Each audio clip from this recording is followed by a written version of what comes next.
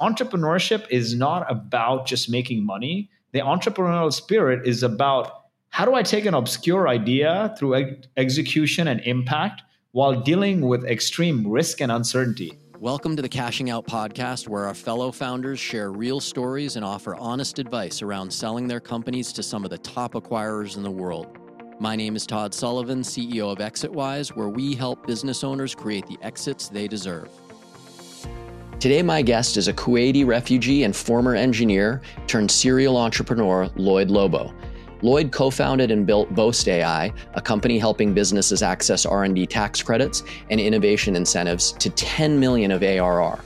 He also co-founded Traction, a nonprofit that brings together more than 120,000 entrepreneurs and innovators to share lessons on scaling startups. Lloyd sold a majority stake in Boast.AI to a growth capital firm, which not only allowed him and his co-founder to create the personal liquidity they both needed for the next stages of their lives, but they were also able to maintain a substantial portion of equity in the business to potentially benefit even more from a future exit. Lloyd is full of poignant entrepreneurial and personal anecdotes to succeed in business and in M&A. In this episode, Lloyd shares his views on how outsourcing the financial role to professionals helps when it's time to sell a business, how bootstrapping allowed him to sell on his timetable, and why building community is a key differentiator and value driver in any business, and even more when it's time to sell. I hope you enjoy my conversation with Lloyd Lobo. Lloyd, thank you so much for joining me today. I've been really excited to talk to you. I know you have a couple of really exciting companies that you are running right now. One, you took in some growth equity to create an exit for yourself and your partner. I want to learn a lot about that, but I love your background as engineer to kind of growth hacker, marketing guy into entrepreneurship.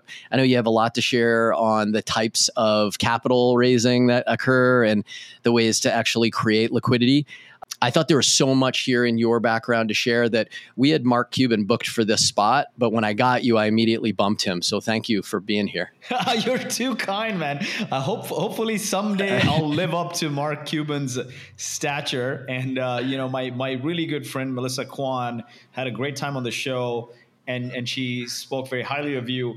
And rather than asking for an intro, I save the favors for when I really need it. I just hit you up. And it works. Like it always works when you hit people up. Oh, thank you. Melissa was awesome. We had her on a couple of weeks ago. We were huge fans. The guts it took to keep her startups going to the point of finally finding real success. She's really inspirational. I think our listeners definitely learned a ton from her episode. So if you haven't listened to that, really look up Melissa Kwan. She's fantastic.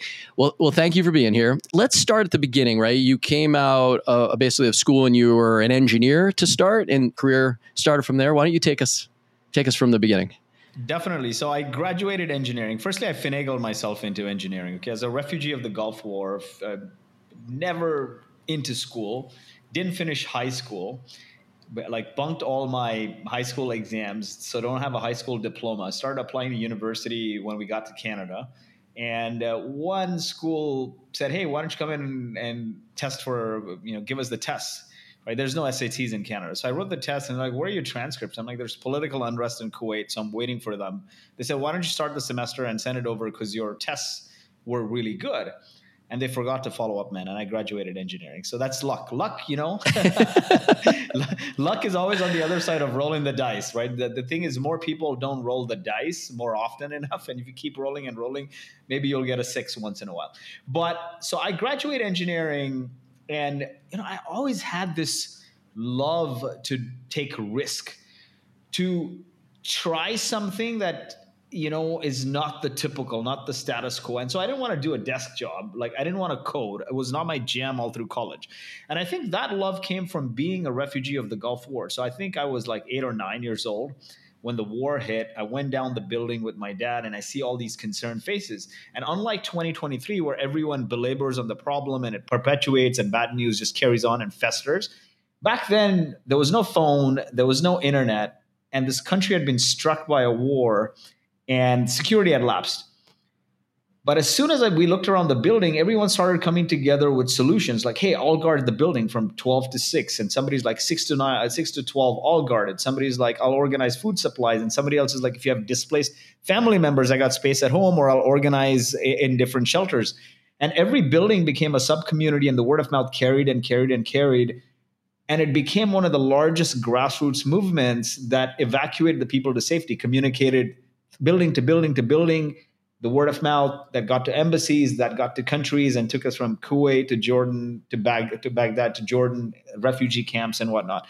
That experience actually taught me two things: the power of bringing people together to create big impact, and the entrepreneurial spirit. Because entrepreneurship is not about just making money. The entrepreneurial spirit is about, how do I take an obscure idea through execution and impact while dealing with extreme risk and uncertainty. There's no bigger risk and uncertainty than evacuating people in a war-struck country. And the funny thing is, the mission felt so big, the purpose felt so big, and every little person, like I was a little kid, man, but the little work that I did, the people around me made me feel like I was driving that big mission. And that's what great leaders do, right? They cascade purpose where even the smallest, the lowest common denominator feels like they're driving the mission. It's like President Kennedy was walking the halls at NASA at 12 or at midnight or something. And he sees a janitor sweeping the floors, and he asks, "What are you doing at this hour?"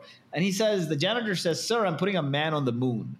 And that's how I felt as a little kid. Like I am like alongside everyone, guarding the building or moving things, moving supplies. I'm like, I am evacuating the people to safety. That's what I felt like, a little Rambo, right? And so that entrepreneurial spirit drove me. So I graduate university with engineering, and now I don't want to get a job in engineering. I asked somebody, hey, if I wanted to be an entrepreneur someday, what's the best skill I could learn? Family person. And back then, people wouldn't use the term entrepreneur or startup, right? It was just like businessman, businesswoman, business person. And so I asked, like, hey, if I want to be a business person, what would I do? And they said, sales. Get a job in sales. Sales is everything. Sales fixes everything. From convincing your spouse that you're not going to bring money, to convincing employees to work harder, to convincing customers, to investors, it's all communication and selling. And so I said to myself, well, if communication is such a big part of being a business person, then what would force me, right, more than selling, to do this in and out? Like, these days we talk to people who say, hey, man, I'm really bad at writing, but they never write.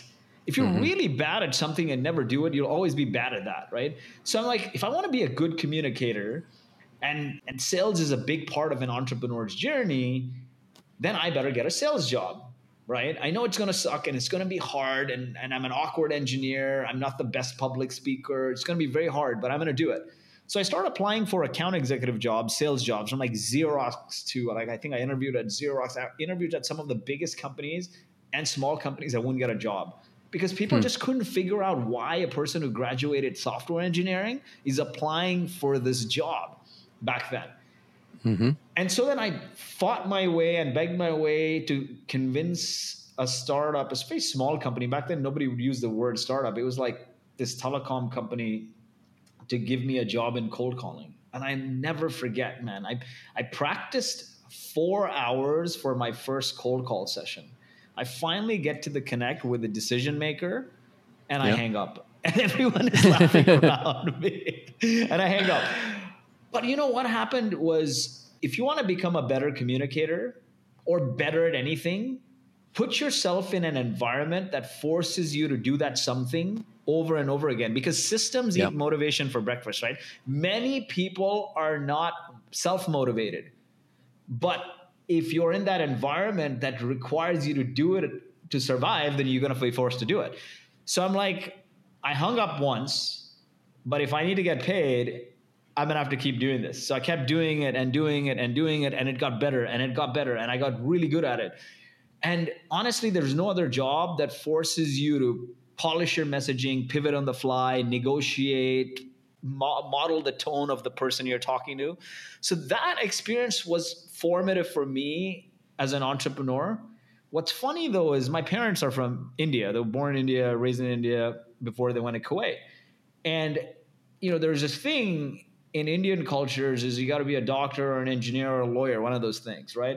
And so when I graduated software engineering and now I'm making 30K dialing for dollars, they have lost it. They're like, dude, our like friends' kids are at Microsoft and you're making 30K a year cold calling. Like we can't even tell them what to do. Fast forward today, everything I have, I think that skill was a key driver because as you think about it, communications is the rails of everything we do. Without communication, you can't connect. And if you can't connect with people, you'll always have an empty room. Well, thank you for sharing that. I do think that sometimes people look down on that first sales job, and it's an incredible asset to an entrepreneur. And I would think you having that engineering background and then that ability to communicate and convince through a lot of reps at sales was really training you for entrepreneurship, right? You got to be able to sell, whether it's that first customer or sell your company in the end, right? You got to be able to present something that really connects with somebody else. So I can understand how that was, incredibly valuable to you. All right, so you got the skill set under you. What's the next step? So I think the next step from there, what happened was, so I was dating this girl who's now my wife since we were teenagers, and she got a med school in the States. I had to move to the States.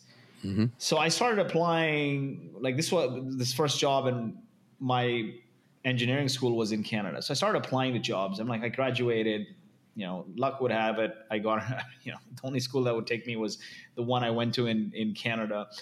So now I graduated, got this first job, simultaneously applying to jobs in the US. She was in New Jersey in medical school.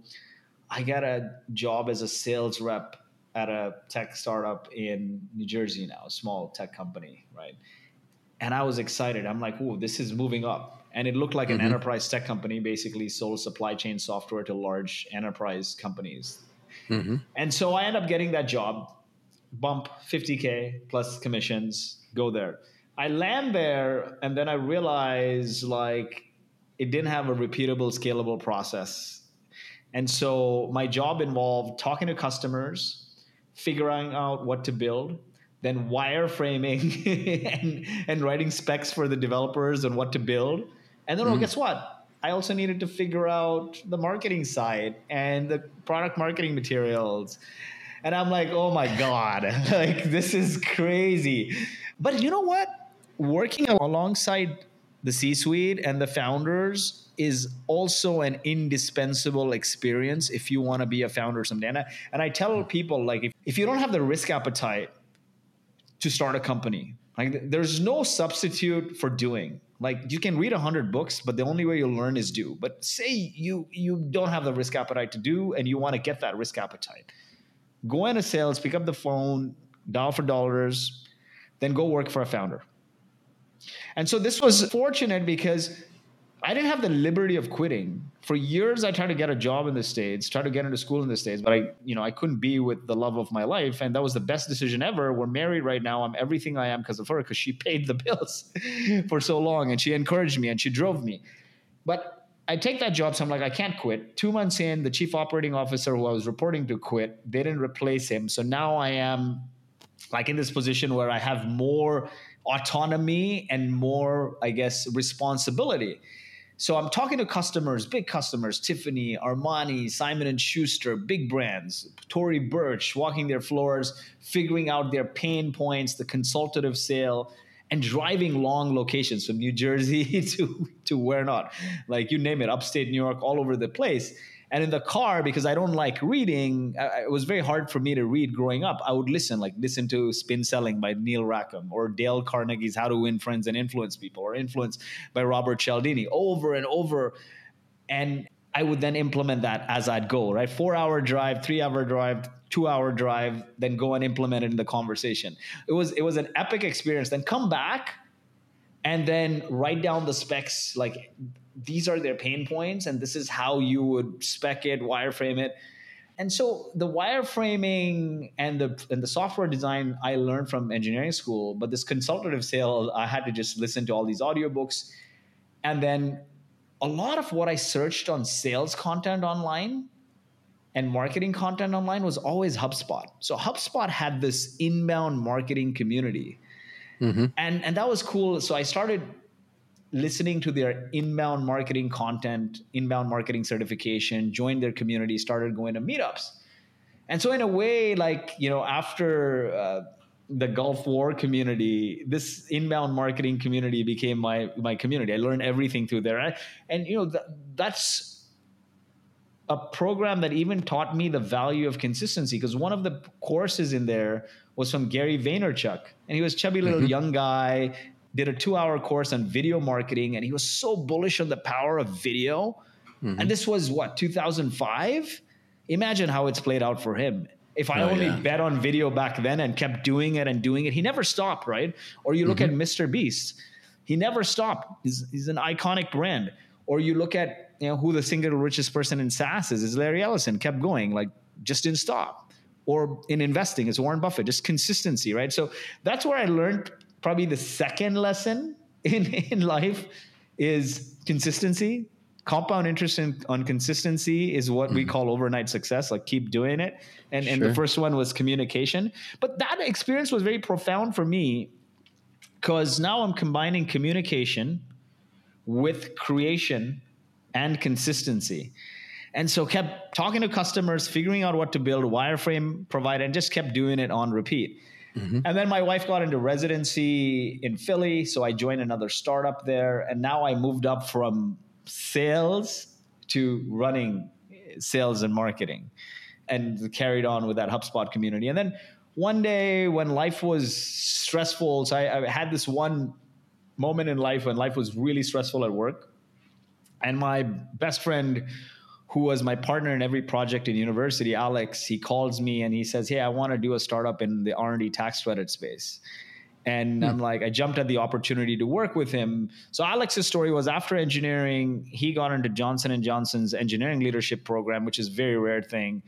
And then he did a startup which didn't work out and felt he needed to study accounting and finance. So he studied that, and his unique combo of accounting and finance took him in the world of innovation funding. So globally, hundreds of billions of dollars are given by governments to fund companies that build new products or improve existing products. Not necessarily white lab coat R&D, but product development.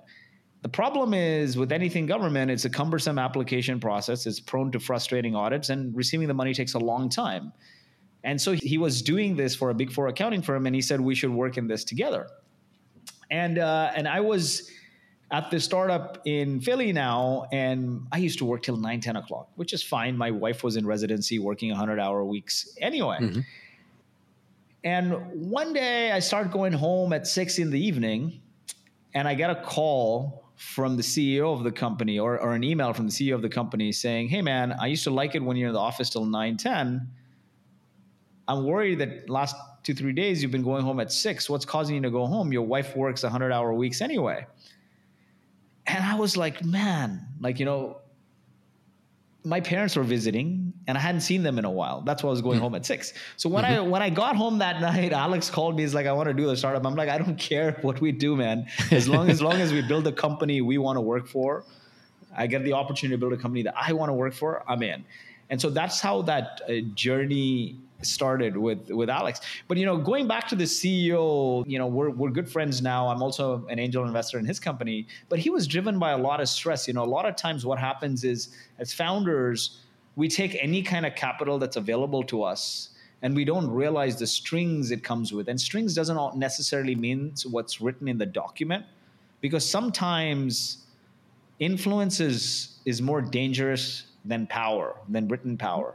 You may be the CEO of a company and have controlling share, but if your investors are on your board, they can stress the F out of you, right? And make it difficult till you burn out. And like they say, right, shit flows down the leg, man. It then goes to the employees and it goes to everyone, right? Like if the CEO is stressed and burnt out, especially young CEOs, it takes a lot of fortitude to shield your team from it. Then it becomes like, man, I want all you guys working. Why aren't you working? Get more clients, get more sales, because that's what the investors are telling you. And so after that experience, I moved to San Francisco. My wife got into Stanford, and she got a fellowship there, so moved to San Francisco. And then Alex was in Canada actually, so shuttled a bit between San Francisco and Canada, and started Boast. And in parallel to Boast, we worked on a couple other companies. Did a chatbot in 2013, 14 that failed. I mean, nobody knew the term chatbot back then. Then worked with Bessemer. They incubated a company called Speakeasy, which was an AI-driven sales assistant. They invested $6 million. That didn't work out. We did an events company because I was good at planning events from doing so many events to get customers over time. And the third co-founder ran away with $250,000 in profits, locked us out of our accounts. We had to sue him because he announced another conference to the same list. But then he didn't have the money because he used all that money to pay for the conference. So then in installments over 6-7 months after lawyer fees, he paid us $50,000. And he thought it would like never catch a break. And then we had Boast going on in parallel as a consulting firm that we said, you know what, all these things failed, but we learned a ton. Let's turn this into a software company, because the benefit was we already had customers paying us for the service to do it manually. So we knew like what we could automate. We knew the exact flow, and that was the journey we went. So 2017, we incorporated the consulting firm into Boast.AI, and the journey from 2017 to 20 was a great one. And during the pandemic, we got approached by a growth equity firm that offered us a great deal that we couldn't refuse, and life was good. That's just awesome. The whole background. Thank you for sharing it all. It just feels like step after step, you're upskilling yourself to have that moment when Alex calls you and says, right, we got to start a company, and you've got the skill set now, you got the confidence, you're in a situation that you want to get out of. I've been in that situation before. And so this sounds like this was the right time to take that risk-adjusted jump that you talk about. What's interesting is my wife got her residency out in San Francisco too. And it was one of the reasons I ended up going out there, right? So now you've put yourself into the kind of, entrepreneurial mecca, right? And you're seeing all of those companies starting venture dollars pouring in, in every coffee shop around the city and down to Palo Alto. So that must have been a kind of amazing experience. And you're starting a bunch of companies. You're working with Bessemer. Awesome. All such a great experience. I could visualize what you're going through. I'd love to hear the eventual you creating success, Boast.AI.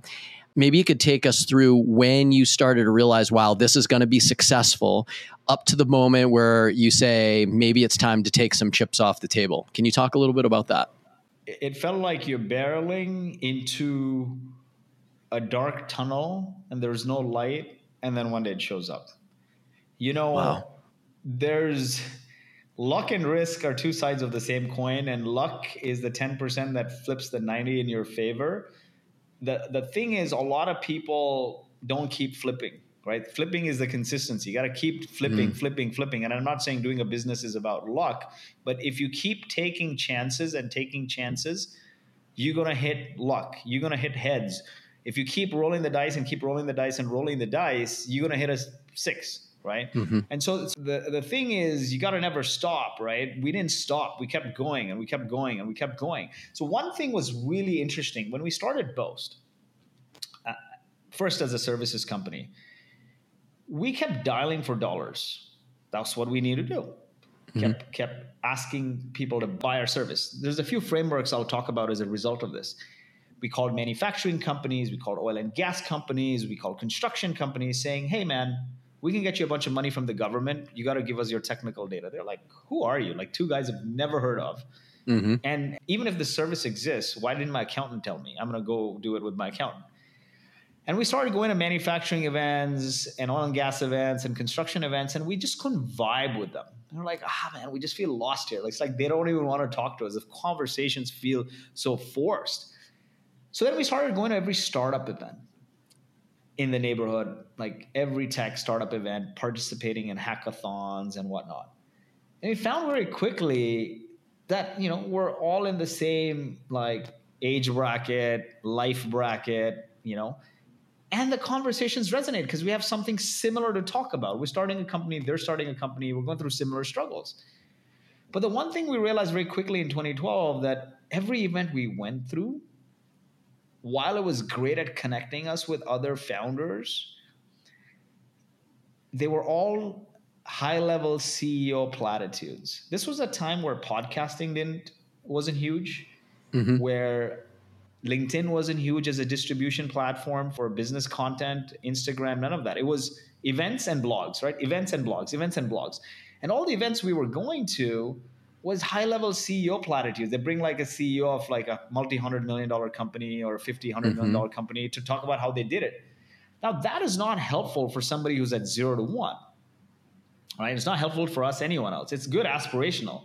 So we said, hey, you know what? There's something here. What if, as a function of working and being around startups, we know a lot of people who are maybe not at 100, but we can bring the people at 5, 10 to talk to the ones at 0 or 1, exactly on the steps, how I got my first customer, how I developed my product, how I got my first angel investor, how I landed my first enterprise sale. Like these frameworks that somebody at 50 can't teach you because they're far surpassed it.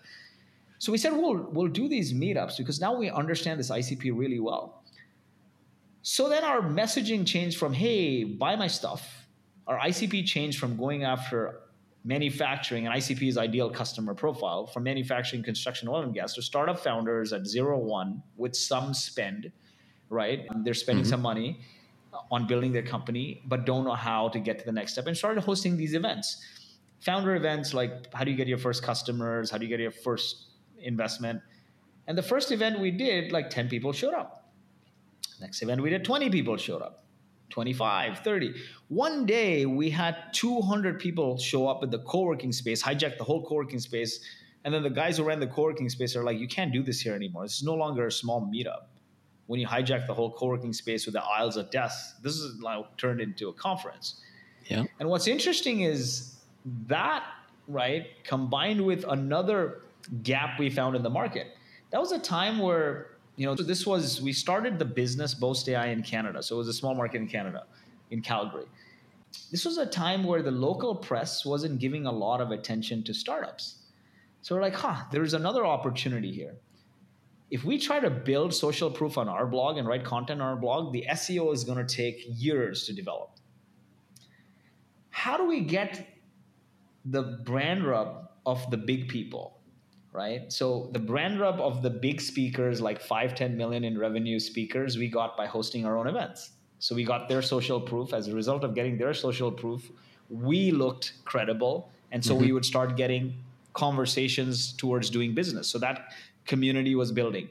And we're like, now to blog, contacted the local newspaper and asked to give us a column. The local newspaper said, no. Eventually, after much following up, like I followed up, hit you up a couple of times, right? I followed up with the newspaper a couple of times, the largest newspaper group in Canada. And they said, fine, eventually, I'll give you a blog, right? And the way I even got that blog was, first I blogged for some second-tier blogs in Canada, drove a lot of traffic to them and send it to the newspaper. And the newspaper like, oh, this looks like it's got a lot of likes and shares. Fine, we'll give you a blog.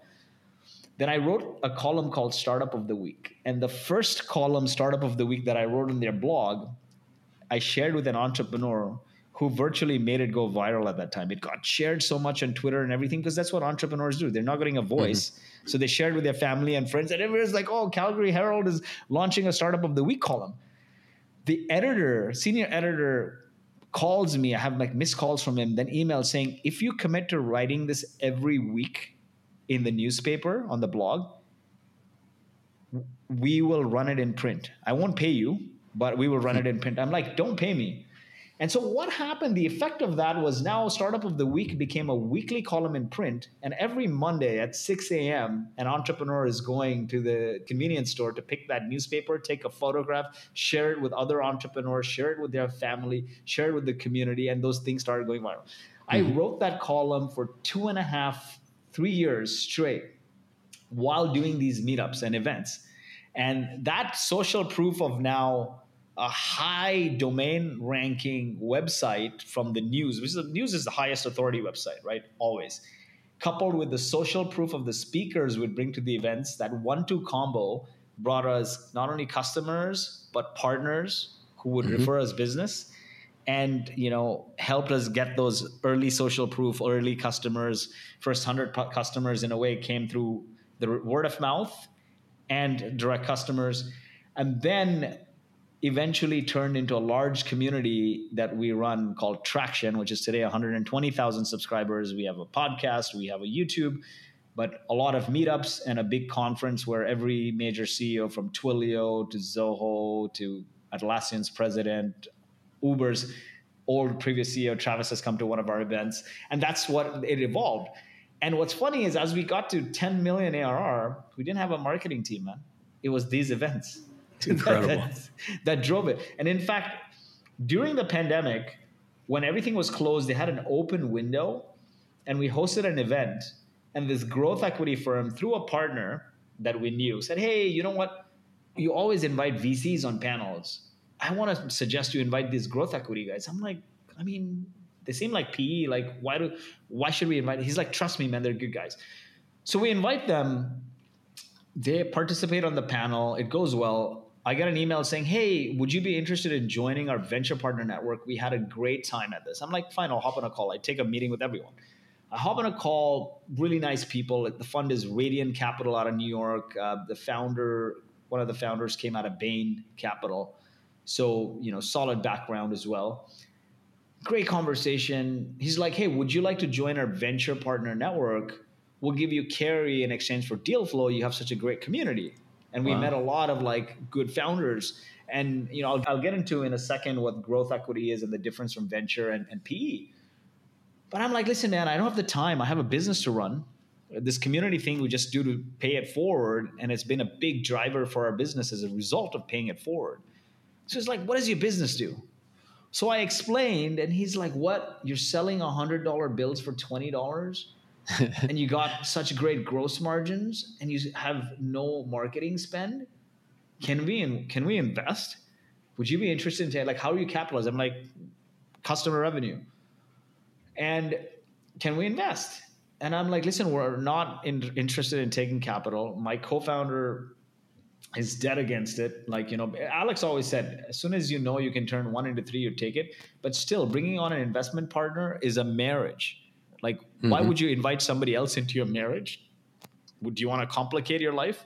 And on the other end, my wife's like, if you do another zero-sum game, you've only worked at small companies that took investor money that went bankrupt, from that company in New Jersey to the company in Philly to the Bessemer company, all venture back, right? And they all didn't work out.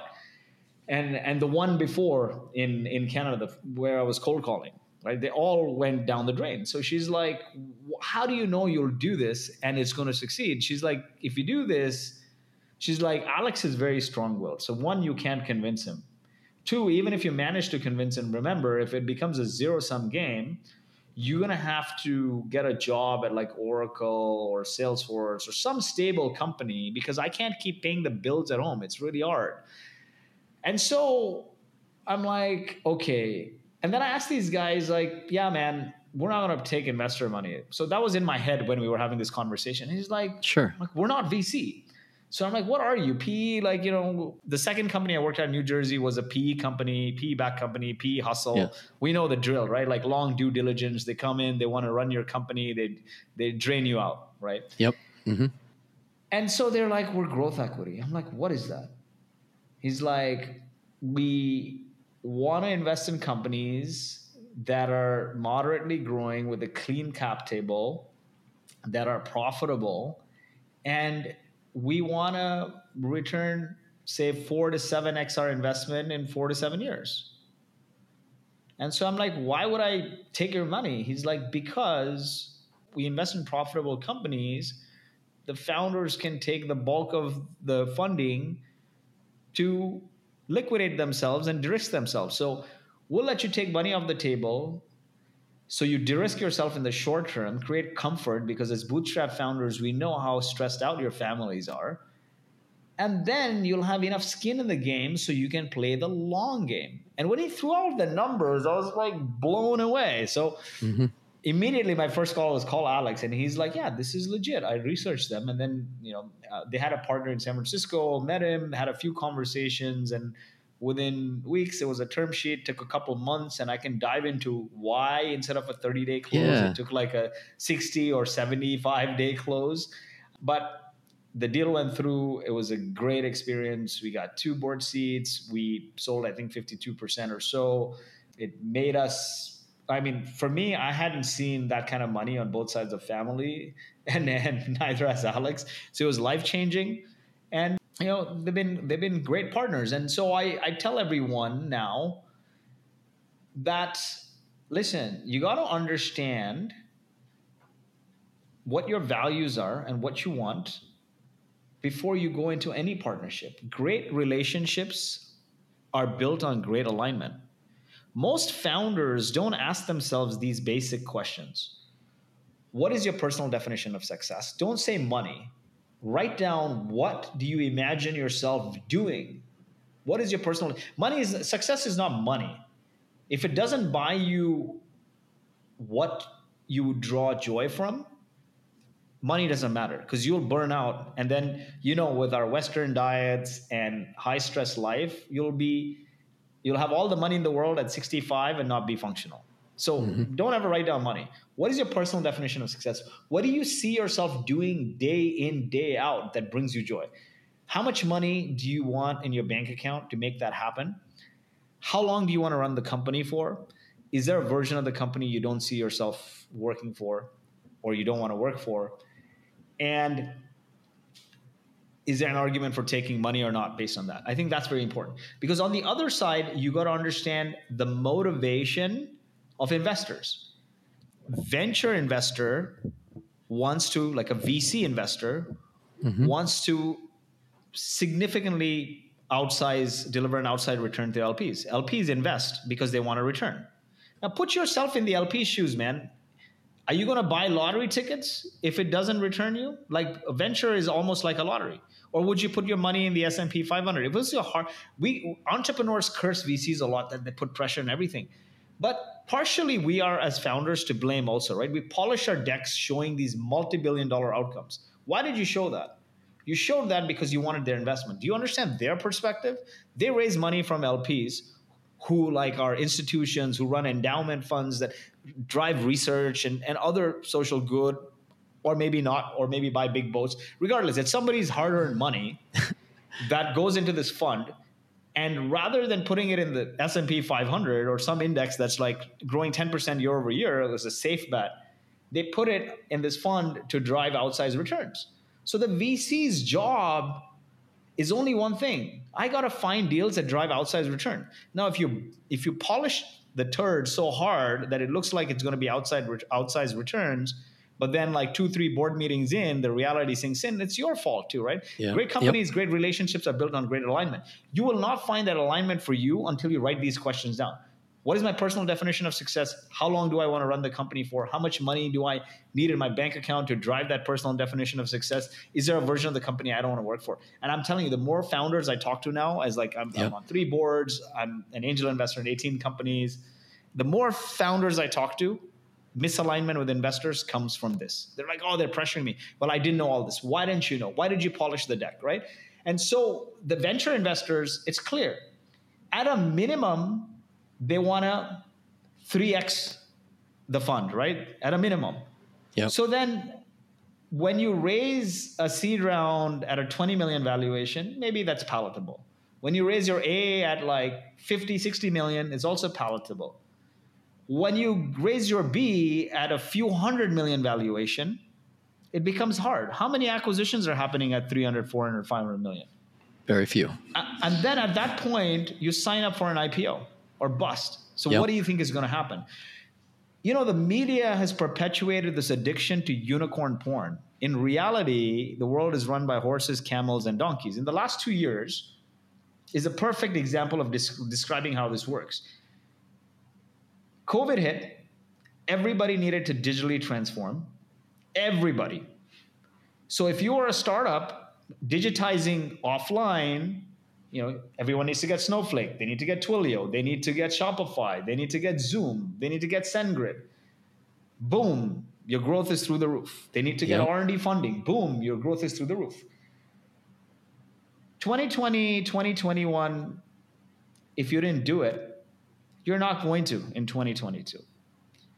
The market didn't explode how people wanted to believe or founders wanted to believe. They just rolled forward the market a couple years. Mm-hmm. So hedge funds started coming in and investing in these startups, going crazy. You think the hedge funds didn't know that one company out of these would be maybe a multi-$100 billion company? There would be one Airbnb, one Uber that comes out of this as it did out of 2008. That was the bet. But behind, they leave a graveyard of startups. The founders didn't know this. Now, the VCs driving into the FOMO started also investing. Then 2022 rolls around, interest rates rise, right? So this digital transformation coupled with low interest rates flooded the capital in the market. 2002 growth rates projections fell, interest rates went up, and every time interest rates go up, stock market falls. It's the correlation. Boom, came crashing everything. Valuations fell. There are so many unicorns that I know that are personal friends of mine, or like pre-unicorns that have raised at multi-hundred million valuations, raised hundreds of millions, that can't grow and that can't raise. If they raise, they would wipe out their cap table, and their growth rates doesn't warrant. So as a founder, when you raise at a certain valuation, it's a promise that you're going to meet that valuation in 18 months. Yep. So think about what you're signing up for and if it meets your personal definition of success.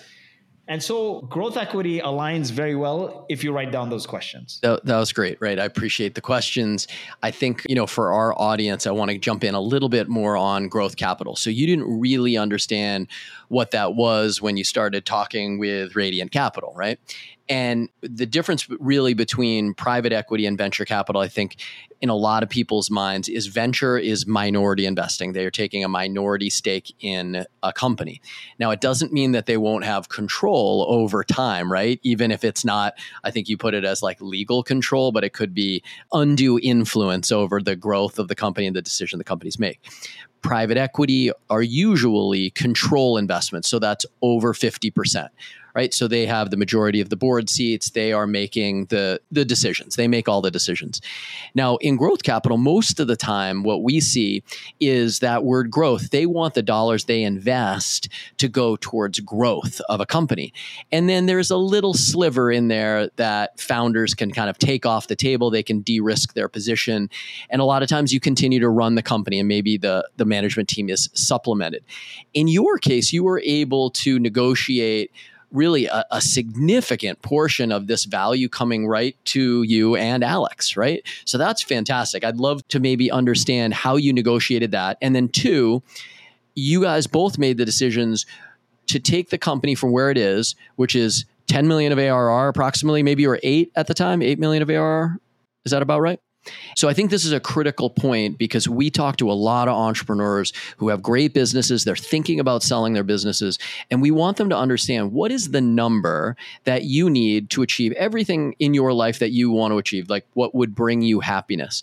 And when you understand what that number is, then you can be very intentional about the type of transaction that you should be going for, right? And in your case, you knew your number, and that growth equity provided this avenue to achieve your number and own almost half your business. You have what, like 38% of this business, you sit on the board, right? You're going to see another exit or another liquidity event for yourself at some point in the future. But you basically sped up what distributions would have had done for you year over year by going into this transaction. Does that sound right? Am I understanding it? That is exactly it. And the other thing you got to think about is market conditions, right? Like, yes. what Warren Buffett said is when the world gets optimistic, you should worry, and when the world is worried, you got to get optimistic. Yep. So the world was behaving like drunk sailors, and so Alex is like that. He comes with that Warren Buffett mindset, and so he's like, man, like anything can happen. And think about it. If we hadn't done that event during COVID, the window that opened, Yep. that's the one thing we kept doing and kept doing and kept doing. Even when COVID shut down and we couldn't do a conference, we asked all the speakers, rather than doing a virtual summit, hey, can we do a live AMA with you twice a week? And over COVID, we did for 2 years those live AMAs, which grew our community from 30,000 subscribers to 100 plus thousand subscribers. We kept doing it. And so the social proof for our growth was driven by doing a lot of events. Our salespeople were more like brokers of resources or BD people going in the community, either going to our events, going to partnered events, or going to other people's events and shaking hands and kissing babies. And they're the guys who help people. So it's easy Yep. to get deals. So warm the deal flow with, with content, with community, basically. And then it's easier to get your foot in the door. So when the events stopped, we started doing those events virtually online, Mm-hmm. conversations online. So when the first window for an event opened, we did it. We were one of the first people to do in-person event, and that's how they came to us. The luck Yep. came. So the That's timing great. was good, and the worry always was, will this last? Right? The bird in Yeah. hand is always worth two in the bush, because the market could go to shit, and like Alex always said, the market could go to shit, which did end up happening, right? And so it's Yes. like Yes. fortunately, we're in a business where we're giving people money. Mm-hmm. So our market's always good. But you could be in a situation where a lot more companies are going out of business. And so Sure. now, like, less companies want to take that money. But regardless, we're typically against the market, but still there's always this worry, right? And so if you can de-risk now, why not de-risk now? And then what happened exactly a year and a half later? It's all for us all to see what happened, right? Like, Yeah. the Yeah. founders that didn't, they suffered. Even companies that raised at multi-billion-dollar valuations, like, are in the shitter. A couple of companies got lucky because their founders took massive secondaries from hedge funds and whatnot. But Yeah. you win the lottery once in a while, right? In a situation like Yeah. this. Lloyd, I think it's awesome. And there are a ton of lessons here. I think people are going to learn about growth equity and that option. I'd love to understand what life is like now after, you hit your number. So, that's the right transaction for you. You timed it well. What do you do as a board member? How do you see your company continuing to grow, and what's your role in it? Before I dive into that, I want to share one piece of advice here as they're doing something like this, right? Number one is, as bootstrap founders, we're very, very frugal in a lot of things. You got to Yes. understand what's your zone of genius and what's not. Barrel down your zone of genius, but what's not, outsource. I think one thing I regret not doing is outsourcing the finance work, because it Mm-hmm. stretched our due diligence to like 70 some odd days, Ah, 60, 70 yeah. days. And a Yep. lot of founders, what happens is, like, when you're a bootstrap founder, especially like us, we use the cheapest tools. Like, we don't have a marketing automation system, so all the leads are coming through the database, and then we're like picking and shoving it in Sure. different files. And we didn't have a CRM like Salesforce. We were using Zoho. In fact, we started as a services company. And by the way, especially in 2023, if you have an idea and you want to bootstrap, no better way than learn to sell and offer the service as consulting. Do that 3 or 4 times, because you can't hide behind buttons or toggles. Customers want outcome. They don't want Mm-hmm. software. You don't want marketing automation. You want more leads. You don't want a gym membership. You want to get a six pack. So offer it as a service. Through that, you'll understand what it's like to sell consultatively, what Mm-hmm. it's like to deliver first rate customer success, and what it's like to deliver an outcome, not software. Then write down the process it took you and Hmm. automate it. And your initial product can be generative AI combined with like a no code tool. Our first version, there was no AI back then, or rudimentary. We use Zoho Creator and Zapier. But today you got like Bubble, and you have Chat GPT and all these tools. Effectively, then it turns into, hey, I'm collecting data manually. I'm going to normalize that data, and I'm going to apply it, analyze it, and apply workflow. So you can bootstrap a lot longer. So don't think you got to raise money to build products. As a bootstrap founder, your day one should be selling and understand the customer and delivering the outcome. So that is learning one. Learning two is understand your zone of genius and outsource other things when the time is right. And no better thing you can outsource when you're doing a deal like this is your financials. Like, Yep. ask 4 or 5 people who did deals and who the best finance person is, and outsource this work to them, because they have teams and they know how to present your numbers and your data to investors. And do yourself that service. I can't stress this enough. Like, biggest regret, because we were like spending hours going through customer files and trying to do this, man. It's just stressful, right? Like, you don't need it, right? You have 100 things, And your finance person will be enabled to show your vision and how you're meeting that vision with the numbers. And they've done it before. Like they've seen this movie before. Don't try to do things that's not your expertise. And usually when you're a bootstrap company, you can't afford a multi-$100,000 CFO anyway. So you're making do with like people who haven't done that before. So that is two pieces of advice. That's awesome. I got to lean into particularly the second one, right? The finance piece. And so we work with companies that are thinking about exiting or founders who receive inbound interest, right? There's a strategic partner out there. They call and they say, we're interested in buying you.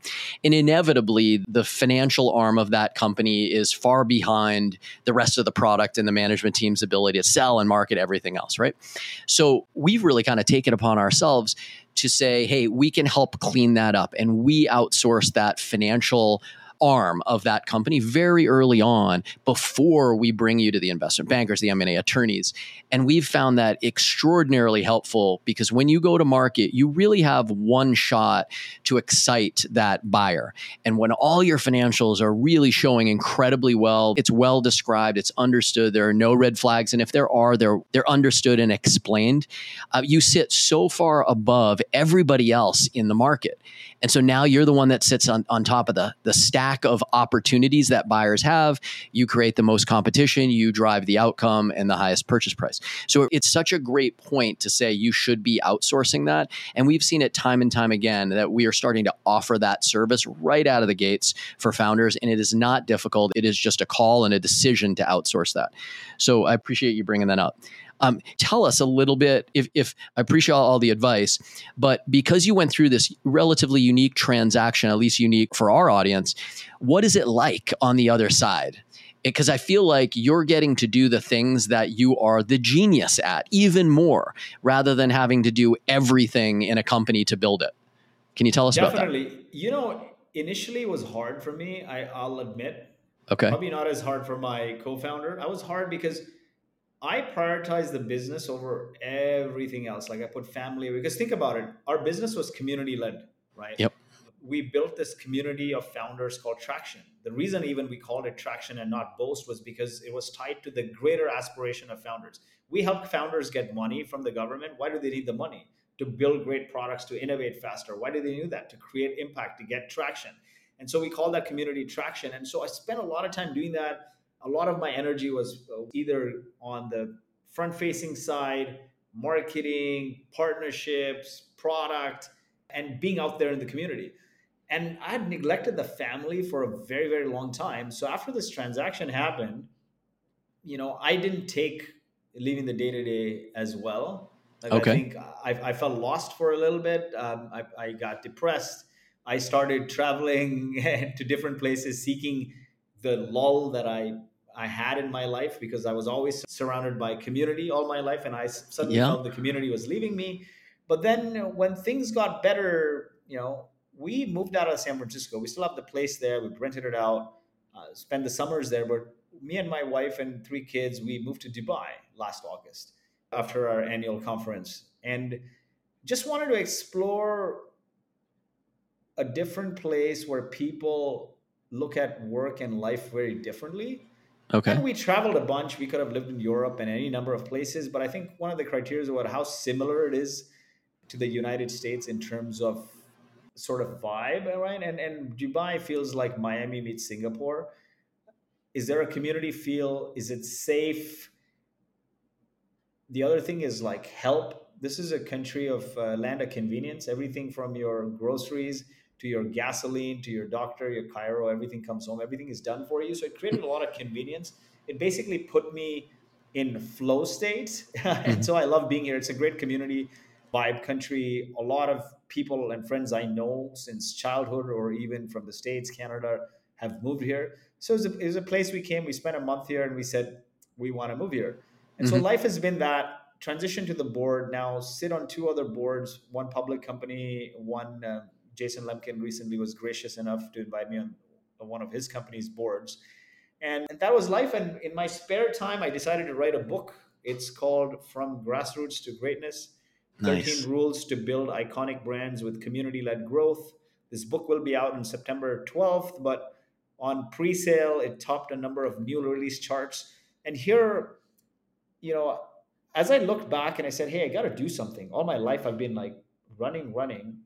It feels weird. Like, how much will you hang out on the beach? Dubai has great beaches, but how long will you hang out on the beach and work out and do nothing? I mean, as someone who's gone like doing 80, 100-hour weeks, doing nothing is hard. So I said I needed some purpose. And as I look back at my journey, my childhood summers were spent in the slums of India. My mom lived there, my grandparents, and she grew up there. Refugee of the Gulf War, then came to Canada, moved to the US, joined the HubSpot sales community, then built this traction community through startups, right, through building Hmm. Boast. And then when I left the day to day at Boast, I felt depressed. I felt like a void in my life.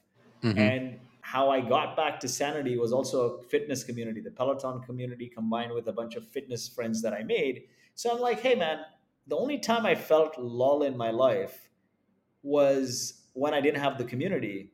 And so I started rewatching all the content from our conferences, talked to so many community members, started researching every single iconic brand, right? And like, you're curious when you have time. You're like, okay, I Sure. have this experience, but I didn't have $1 billion exit. So nobody wants to listen to me. Let's see if there's commonality. And as I researched and looked, I found something very interesting. From Christ to CrossFit, every seemingly obscure idea that eventually became a global phenomenon, four steps in common. Every obscure idea from Christ to CrossFit that went from this obscure idea to becoming an enduring long-term global phenomenon, right? Yep. If people listen to you or buy your product or service, you have an audience. Hmm. That audience comes together to interact with one another, it becomes a community. When the community comes together to create impact that's much larger than the purpose of your product or profit, they create impact towards a much greater purpose that's beyond Hmm. your product or profit. It becomes a movement. And when the movement starts to have unwavering faith in its beliefs, in its purpose, through sustained rituals, it becomes a cult. And I saw this for Harley Davidson and HubSpot and Nike and Apple and you name it. So I'm like, I found it, right? Community has been my DNA. Community is how Hmm. we bootstrap the company. Community is how our investors came. Community is what drives all these iconic brands. You can't build a cult. What stops you from taking an audience to a cult is community. And so I said I'll write a book about community-led growth, and it'll get what's in my system out there. And so I spent the Yeah. time, all my spare time, writing this book. And I think if I hadn't had this opportunity to create time in my life, I wouldn't be able to do this.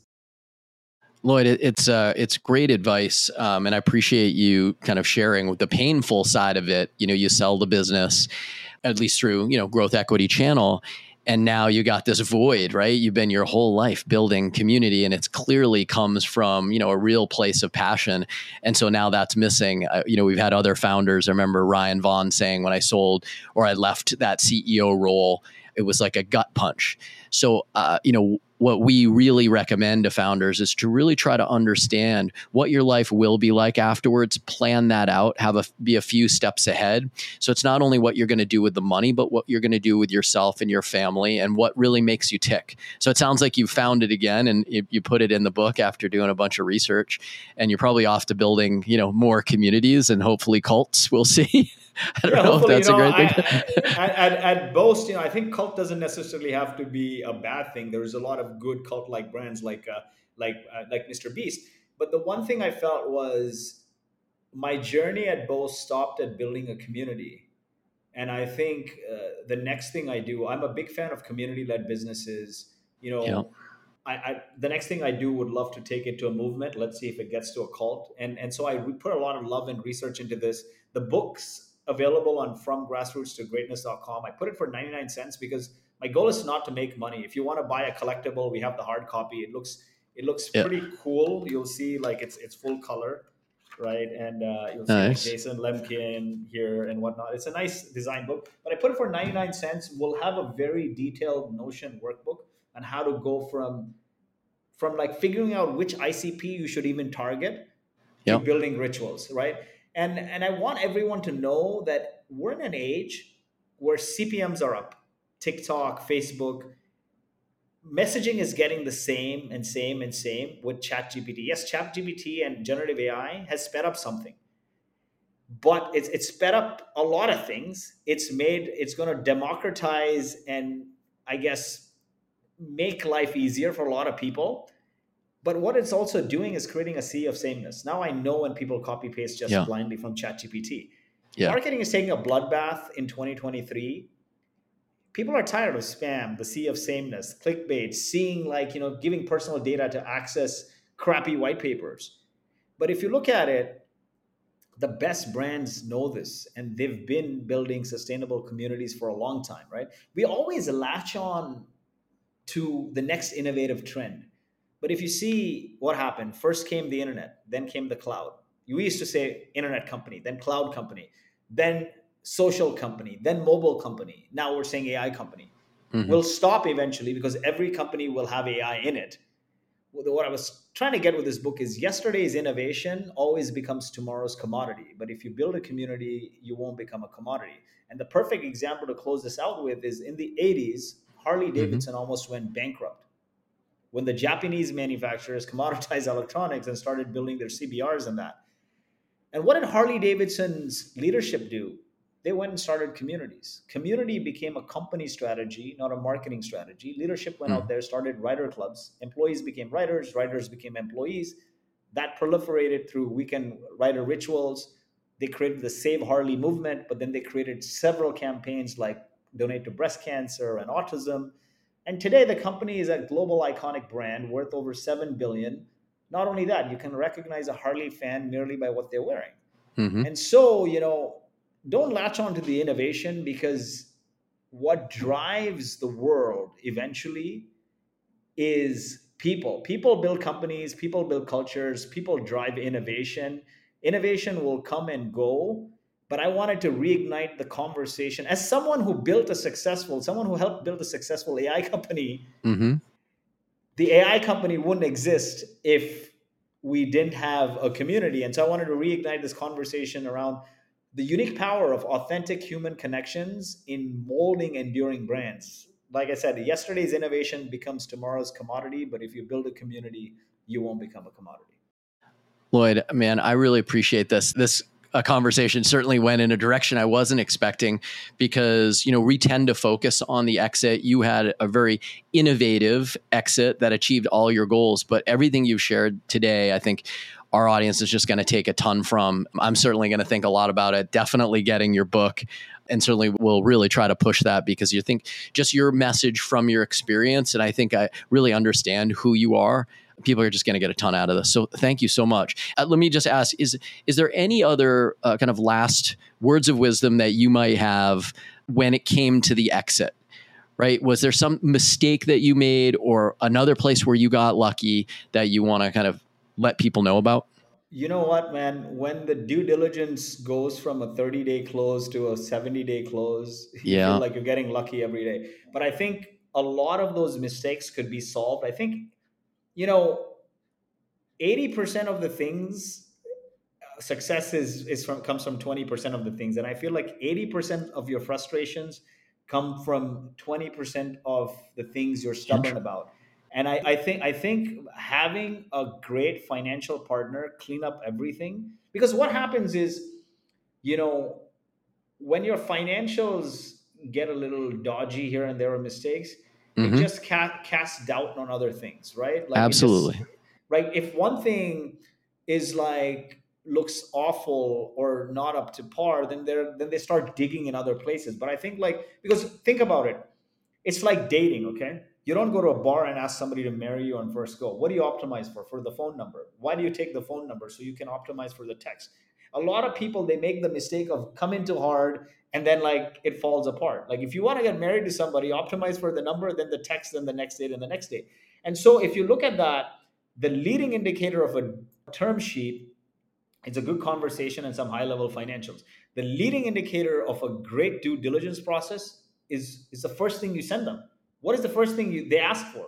Send me your financials, right? Yeah. If the financials are not prim and proper, then they won't poke in other places. Now they really love the business and they understood that we're bootstrapped and then we have some of this information, but they really worked with us to help us through this, and Yep. it's the great, I guess, high regard for Radian, that they really loved the business. They had run research on the market. The Radian Capital folks, they had Yep. done a lot of, they did their homework on the market and they loved the market and they got to love us, and so they helped us through the process. But what I'm saying is, if your financials, like, you ask yourself, I mean, you guys are the experts, I'm not. You see this movie every day. When an M&A or any transaction happens, what is the key thing they ask for? Is the financials, right? Yeah. I mean, typically they would be asking for a data room, and all your Yeah, advisors would have organized all that financial information in a really digestible package with no exactly. mistakes. Yeah, Yes. if it is not super digestible, Yep. then what does that do? It either derails the deal, or if Yep. they're still excited because they know, right? Sometimes you just talk to customers, the market pull, you look at the bank account and the balance, like, it can't be. They can't have so much money in the bank and growth, and like, so then So then they walk you through it. But like, what I'm saying is, fix the leading indicators, the lagging indicators will solve itself. So, to give you another example, startups are built in phases. So first phase is validation. You have an idea, you got to get 10 people to pay you to try it out. What is the leading indicator that 10 people will pilot with you? Is you go and have 100 conversations. If you don't have 100 conversations, those things are not going to happen. When you get to product market fit, everyone says figure out product market fit. But what really is product market fit? To me personally, product market fit is when customers who said they'll use your product to try it out, they keep using it. They love it. So what is the lagging indicator or success metric of product market fit? Is retention. Now everyone says fix retention. How are you going to fix retention if you haven't looked at the leading indicator of retention? What is that? Engagement. If I'm not using the product for the intended use case day in, day out, even if I signed an annual contract, I'm not going to. So it's the same way with this, right? Your first thing you're sending in there is financials. Make sure that is clean. It calms the rest of the conversation down. Make sure the execs, the other things we did well, execs are aligned with the conversation. So you don't want to have north and south messaging.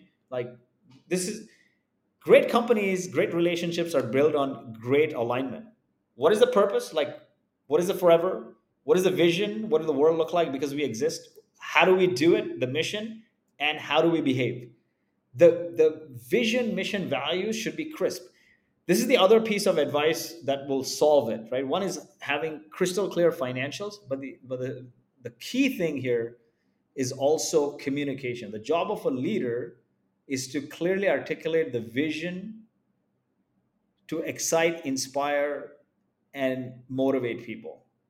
And you got to do this day in, day out. Just to tie that back to M&A, right? That story, right? Certainly the financials it has to be perfect. The story is really that second piece, and having somebody who knows the buyer and what the buyer wants to hear as that story can tweak your story a little bit for each buyer. And that creates competition, and that creates great outcomes. So I really appreciate all this time. I am going to ask you one last question, which is, who would you like to thank in your life for all your kind of professional and personal success so far? Definitely, my mom never worked a day in her life to stay at home to look after us, and I thank her for that, for giving up her career when she could have had one. And my wife, she sacrificed a lot. I mean, being the wife of an entrepreneur who never brought money home for 10 years is very hard when you have a family and you're living in the Bay Area. And she persevered and persevered. So those two people, of course, I like to say that there is no self-made human being on this planet. Maybe maybe there was one, but there's none, right? And everyone says it takes a village. I'd like to say it takes a community, and lots of people to thank. My parents, my grandparents, my wife, my co-founder Alex. If he had never asked me to join him on this mission to build Boast, it would never happen.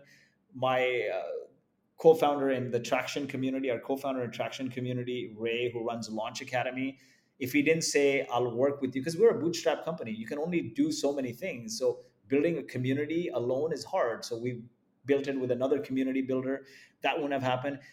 If Jason Lemkin, if he didn't help us so much, meaning he gave us free boots at Boast. He made intros to some partners that ended up being multi-million dollar deals for us annually. If he wasn't there, he wrote the foreword on my book. So there are a lot of people to thank, man. But if I had to take it to grassroots level, it would be my mom, because without her perseverance and my wife's perseverance, I wouldn't even have the opportunities to meet any of these people, right? Yeah. I'd be having a job somewhere, 9 to 5. I'll tell you a funny story. My name has an E in it, Lloyd with an E, and I kept asking my mom throughout life, why did you throw an E in Lloyd? Everyone mispronounces it. It's so funny. People make fun of it. And she said, someday you'll have a business and you'll want to trademark your name, and you won't be able to trademark that name. So I feel like if she didn't will that into existence, it probably wouldn't happen. That's awesome. Lloyd, thank you. Thanks so much for the time and sharing the stories and awesome advice. I really, really appreciate it. Thanks again for listening to the Cashing Out podcast. For more founder exit stories, please subscribe to the Cashing Out podcast on Apple iTunes, Spotify, or wherever you listen to your favorite podcasts. And please remember, ExitWise.com and the Cashing Out podcast are for entertainment purposes only. This should not be relied upon as the basis for investment decisions.